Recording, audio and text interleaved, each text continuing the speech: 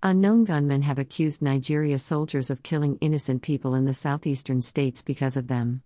A member of the Unknown Gunmen group made the statement while speaking during a recorded telephone conversation between the armed secessionist group member and a relative of the intending army couple killed and beheaded by the armed group in Imo State on Saturday.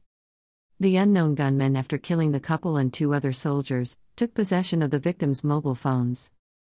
The intending couple were both serving Nigeria soldiers who were on their way to the village for their traditional marriage.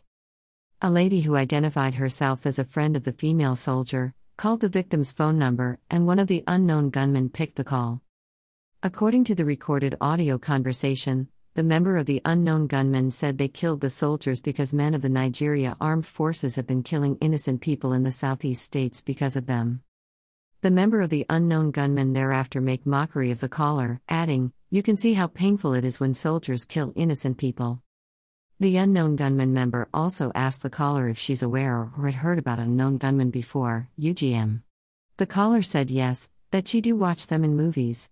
The armed group member thereafter asked if she had not seen how men of the Nigeria soldiers have been killing innocent people because of unknown gunmen in the southeastern states.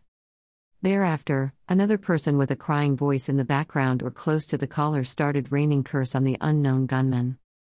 Audio indicates conversation between a member of unknown gunmen and a relative of the army couple killed and beheaded by the secessionist armed group on Saturday in Imo State. Credit Twitter.